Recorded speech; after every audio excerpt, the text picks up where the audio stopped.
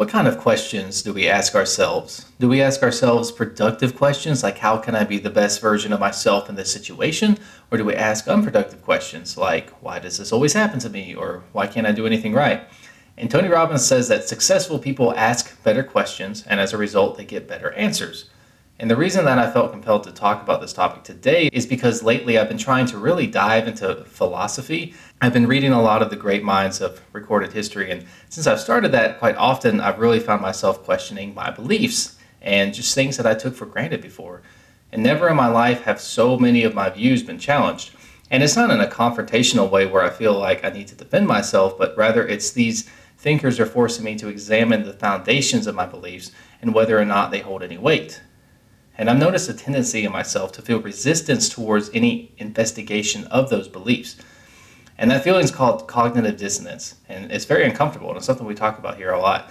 But the brain likes to create meaning in our lives so that, everything makes sense and everything becomes predictable and you know what's going to happen. And the more predictable the world is, the more likely you are to survive. So it makes sense. But when that predictability is challenged, we oftentimes respond by lashing out against what's making us uncomfortable, and it's just a way to protect ourselves and to protect our understanding of life. And it's very interesting for me to watch myself react to all of these great thinkers who not only disagree with my current beliefs, but also with each other. And I'm not going to get into a discussion of philosophy today, don't worry, but I do want to talk about the philosophers themselves. One very clear common thread between all of them is their ability to ask good questions. It's also a relentless persistence in asking deeper and deeper questions and not settling for the easy answers. For example, the Republic of Plato is 99% two things: questions and definitions. Never in that book does he ask you to take his word for it that his way of thinking is the best.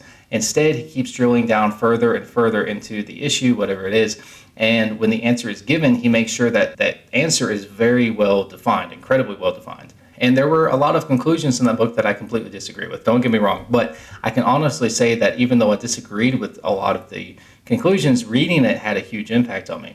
He made me really think about things that I took for granted, and it made me start to realize just how little thought I put into my life on a daily basis. So the reason I'm telling you all of this is that I want to emphasize how important it is to question everything. We have so many beliefs about life, and they're just assumptions. We pick them up from our parents, from our teachers, our friends, the workplace, without necessarily putting them under the scrutiny that we should. And we also draw conclusions based on our own experience, but not in a way that would pass as scientific by any standards. I think of how many times in my life I've gone through something and interpreted that situation in a certain way, only to find out later that I was wrong.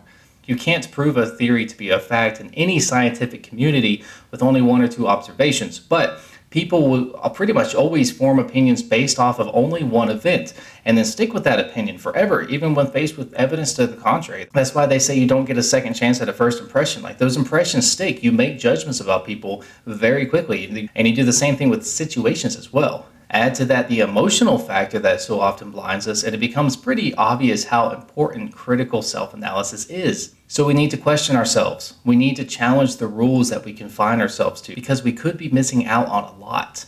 I think that this is a lifetime pursuit, and I don't think that we can question everything all at once right now and just get it all right.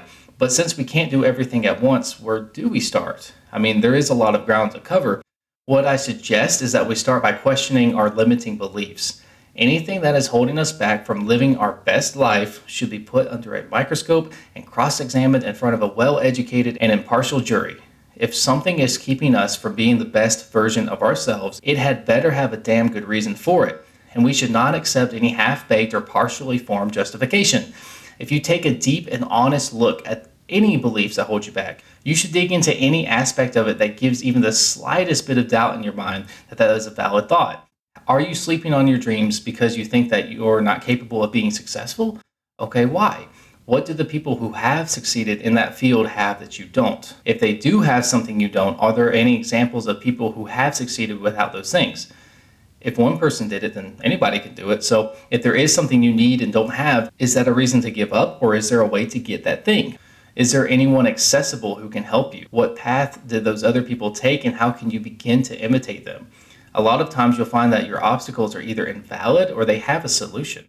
Are you not following your dreams because somebody told you that you didn't have what it takes? Okay, cool. What are their credentials? Are they an expert judge of potential? And if they are, do they also know everything there is to know about you? Are they speaking truthfully, or are they speaking from their own limiting beliefs? Are they speaking from their own emotional place of failure and fear?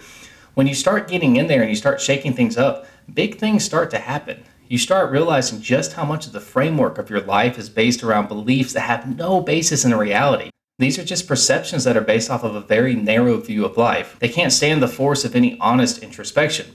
And it's really sad to see just how much life is wasted due to those limiting beliefs. There are certain limitations to what we can do, obviously, duh.